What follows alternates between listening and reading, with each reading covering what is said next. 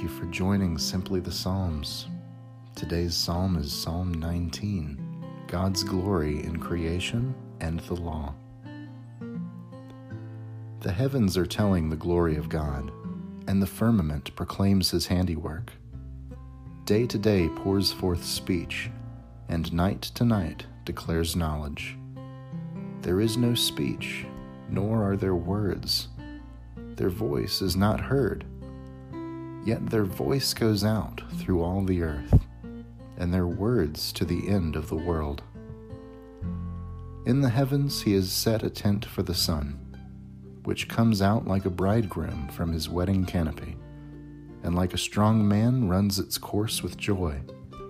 Its rising is from the end of the heavens, and its circuit to the end of them, and nothing is hidden from its heat. The law of the Lord is perfect, reviving the soul. The decrees of the Lord are sure, making wise the simple. The precepts of the Lord are right, rejoicing the heart. The commandment of the Lord is clear, enlightening the eyes. The fear of the Lord is pure, enduring forever. The ordinances of the Lord are true and righteous altogether. More to be desired are they than gold, even much fine gold, sweeter also than honey and drippings of the honeycomb. Moreover, by them is your servant warned.